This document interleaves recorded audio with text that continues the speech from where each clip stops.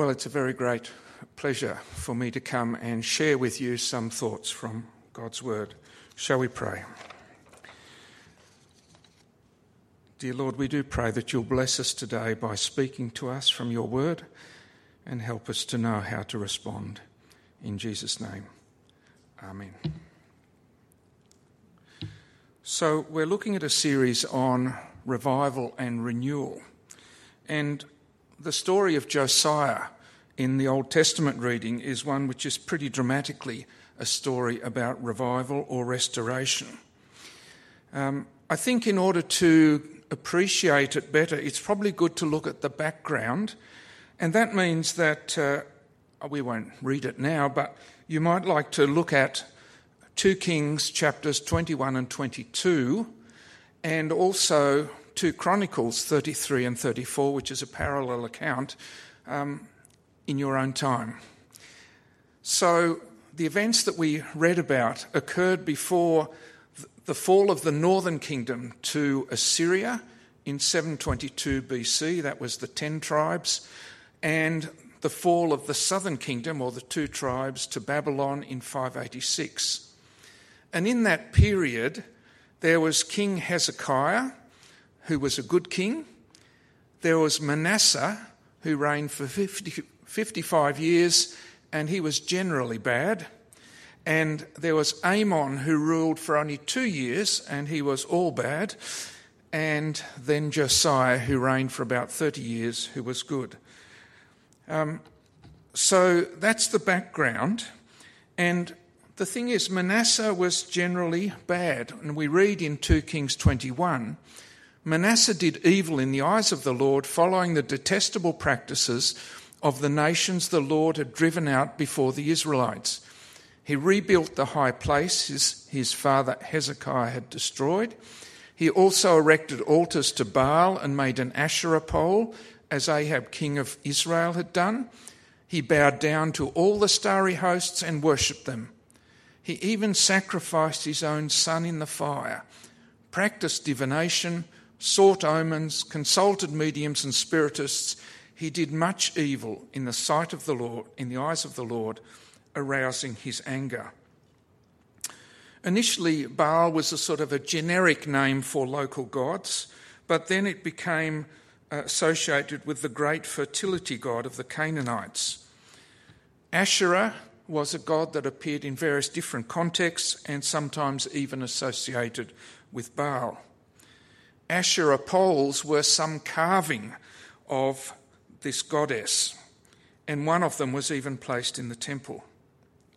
Manasseh even sacrificed a son to Molech, the god of the Ammonites.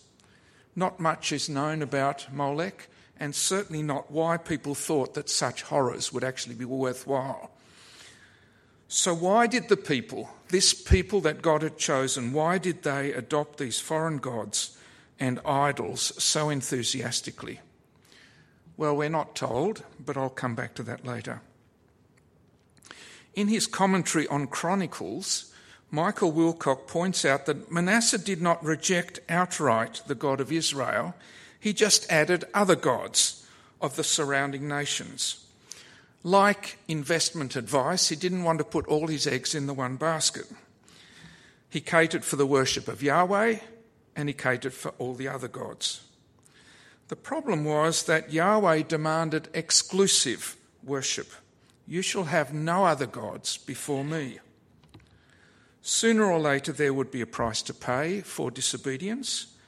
And it's interesting that in 2 Chronicles, it's a longer-term judgment that is presented, the judgment of the nation. In 2 Chronicles, it presents us with a more immediate judgment of Manasseh. He was taken off to Babylon with a hook in his nose, but he repented and was brought back to Jerusalem. If I pick this up about halfway through, in his distress, Manasseh sought the favour of the Lord his God and humbled himself greatly before the God of his ancestors. And when he prayed to him, the Lord was moved by his entreaty and listened to his plea. So he brought him back to Jerusalem and to his kingdom.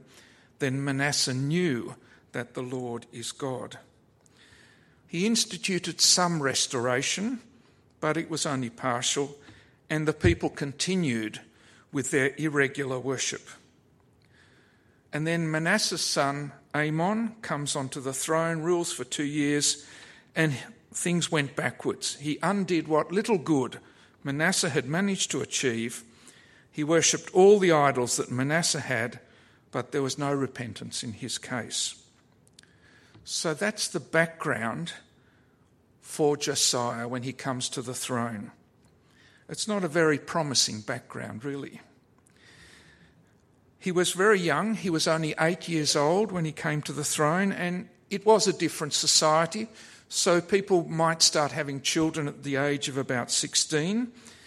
But 8 is still fairly young, and when you think about it, from the age of 6, he was watching what his father was doing in re-establishing all this pagan worship. And so it's quite remarkable that he came and he sought the Lord and didn't continue his father's apostasy. And we're not told why.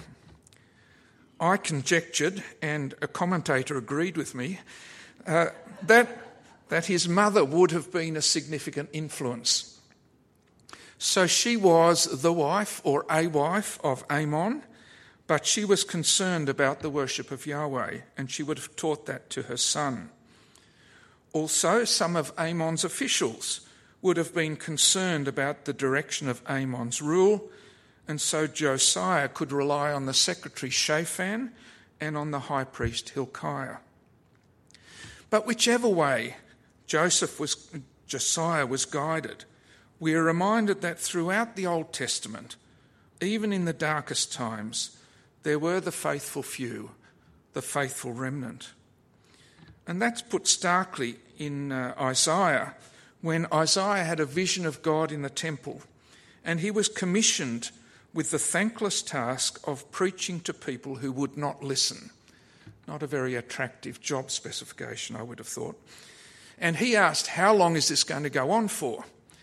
And he was told, until the cities lie ruined and without inhabitant, until the houses are left deserted and the fields ruined and ravaged, until the Lord has sent everyone far away and the land is utterly forsaken, and though a tenth remains in the land, it will again be laid waste. But as the terebinth and oak leave stumps when they are cut down, so the holy seed will be the stump in the land. So there will always be a holy seed. There will always be a faithful remnant. So Josiah comes to the throne at the age of 8, and we learn from Chronicles that at the age of 16 he seeks Yahweh, at the age of 20 he starts clearing out the idols, and at the age of 26 he starts to restore the temple. And they discover the book of the law. It's interesting what you find when you start tidying up. And that had a profound effect on him.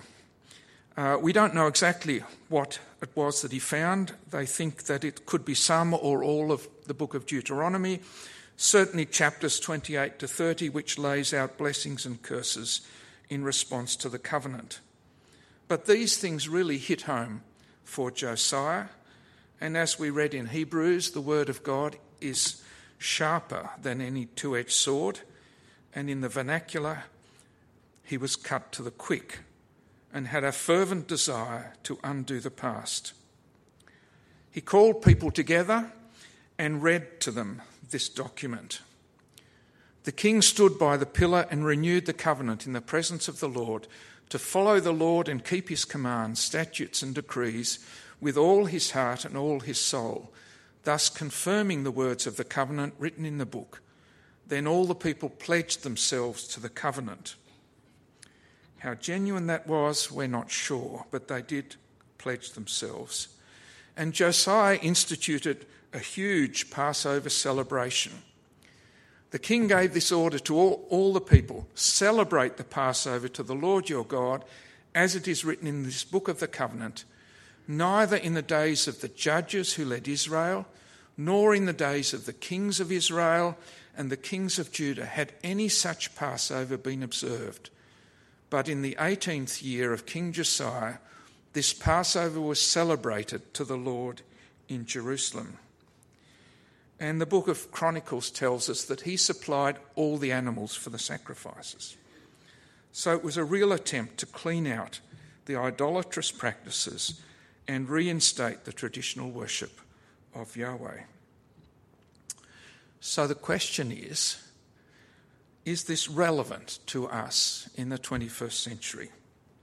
Is it just a historical curiosity? What stood in the way of revival in the time of Manasseh, Amon and Josiah? It was idolatry and superstition. Surely that's not relevant to us.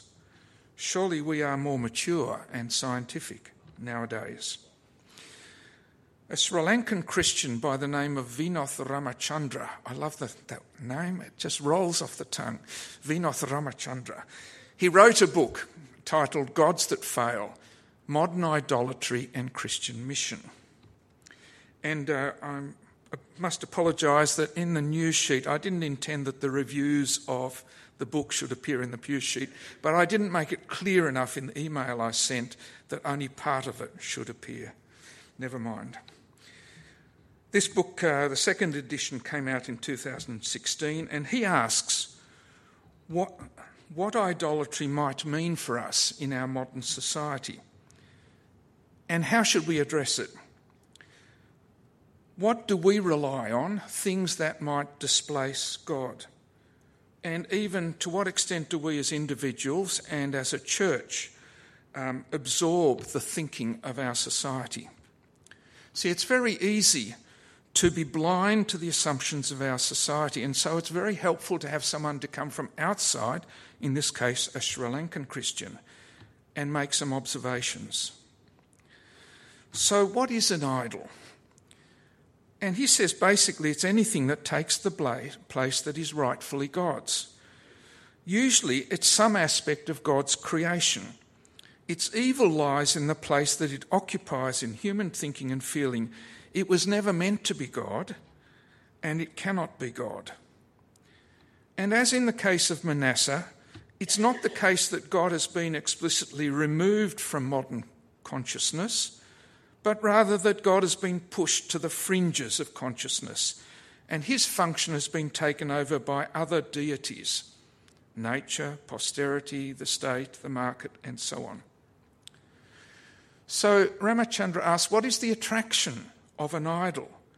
And he suggests it gives the impression or the feeling of being in control. The gods of the Canaanites, as indeed all the gods of the Semitic and Indo-European peoples, were gods of nature and fertility.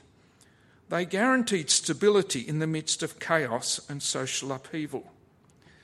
At the heart of idolatry is the attempt to manipulate God or the unseen spiritual world in order to obtain security and well-being. And the attraction lies in the offer of a religion without repentance. So, if you've got an idol and you give them a sacrifice and they give you what you want, that's great, end of story. If you give them a sacrifice and they don't give you what you want, well, you give them another sacrifice and so on. But you don't have to think about, well, why am I wrong? You just give the sacrifices. So what is the danger of an idol in addition to displacing God? Ramachandra says, while we think we are in control, we often end up being controlled. So we live in a consumer society. Now, we need to consume, but the aim of a consumer society is keep you dissatisfied, so you keep on consuming. What starts as a need ends up as an addiction. He also points out that idols were often associated with nature and fertility, and our society is preoccupied with sex. And he says, a society in which sex is an idol is one that reaps huge social costs. It leads to the abuse of children, violence against women, the breakup of marriages and family life, and the exploitation of the weak and vulnerable by the huge pornography industry. I think that hits home pretty well. A simple example of this was just over a week ago, I was given the task of entertaining our 16-year-old grandson for an afternoon. And I thought, well, let's go and see the film Oppenheimer, which was about the development of the atom bomb. I thought that would be instructive. But Robin said, watch out for the classification. So I checked the classification. It said MA 15+, strong sex and suicide scene. So I thought, well, maybe we'll do something else. And Ramachandra comments, it seems that behind every act of idolatry in human life, there lies a prior act of forgetfulness. And certainly there was forgetfulness in the time of Manasseh and Amon because the book of the law lay forgotten in the temple. And a constant refrain of the Old Testament is to remember what God has done. The Passover and other celebrations help to remind people of God's activity in the past, and that's a theme that's also picked up in the New Testament, I think especially in the book of Hebrews. And we too, as we meet together, we need to remember and remind each other of what God has done for us. I came across the following pertinent quote of Jonathan Sacks, who was the chief rabbi of the United Kingdom. He says, "The idols of today are unmistakable. Self-esteem without achievement, sex without consequences, wealth without responsibility, pleasure without struggle, and experience without commitment." I was actually looking for a quote about children because I was rather disturbed to read that Manasseh sacrificed his son to Molech. And it struck me that when the place of God is marginalised, it's easy to lose your moral compass. And that's when such horrifying and repugnant acts become possible. Now, I know that our society doesn't sacrifice children, but I've been struck that in recent years a number of books have appeared arguing that our care and protection for our children has been in decline. So one of these books is Them Before Us. That's the title of the book. It's also the name of an international organisation which is advocating for the rights of children. They argue that the rights of children ought to be prioritised over the desires of adults. They argue with evidence that children flourish best in stable homes with their biological parents. That is the ideal. It isn't always achieved, but that's the ideal. And it should stay as the ideal and not just shifted off to the periphery. So as we look at these things, it's very easy to ask the question that Robin often asks me, and that's to say, well, okay, what do we do about it? How do we respond?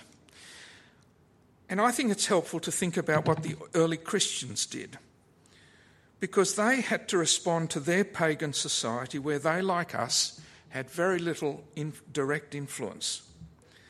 The early Christians were called atheists by the Romans because they did not join in the emperor cult or offer incense to the gods of Rome.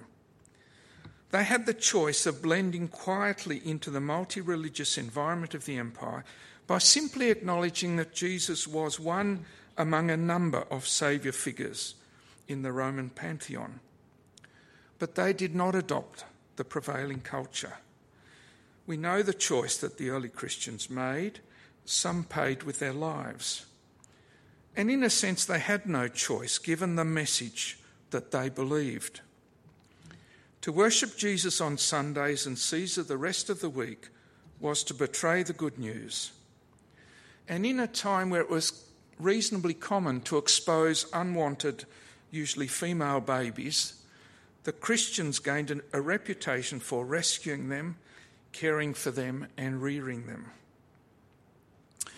Well, I've glossed over a number of issues this morning, and I'd like to try and draw the threads together by asking, what do we learn about revival from the story of Josiah? And the first thing is to be encouraged, because God always has his faithful remnant. It's never hopeless. The situation is never hopeless. The second thing is we need to seek after God, as Josiah did, and really that's the key, isn't it? To seek after God. We need to identify and confront the idols of our age, things that displace God. And of course that's not easy because we take so many of these things for granted. We need to let the Word of God do its work, because it is sharper than any two-edged sword, even today. And it's interesting that recently there have been a number of proposals to say, if you want to share your faith with a friend, a good way is just to read the Bible together. And there has been an app which was being produced in the UK called The Word 1-to-1, which takes you through the Gospel of John. And there has also been a book published, I think, in Sydney a few years ago, which is 1-to-1 Bible reading. Let the Word of God do its work. And remember what God has done. I finish on rather a sombre note because, as Michael Wilcock points out, Josiah was somewhat of a lonely and solitary figure. He was the one who sought God. He was the one who cleared away the idols. He was the one who publicised the book of the law in the temple. He was the one who celebrated the Passover, providing all the animals for the sacrifice, even though the original prescription was every family should supply their own. But his reforms didn't persist after his death. And I conclude that the leader can't do it alone. The leader needs to lead, but the people need to follow. Shall we pray? Dear Lord, we do thank you for this amazing story of the revival in the time of Josiah. Help us to take it on board. Help us to be open to your leading. Pray that you will take our leaders and help them to lead towards revival. In Jesus' name, amen.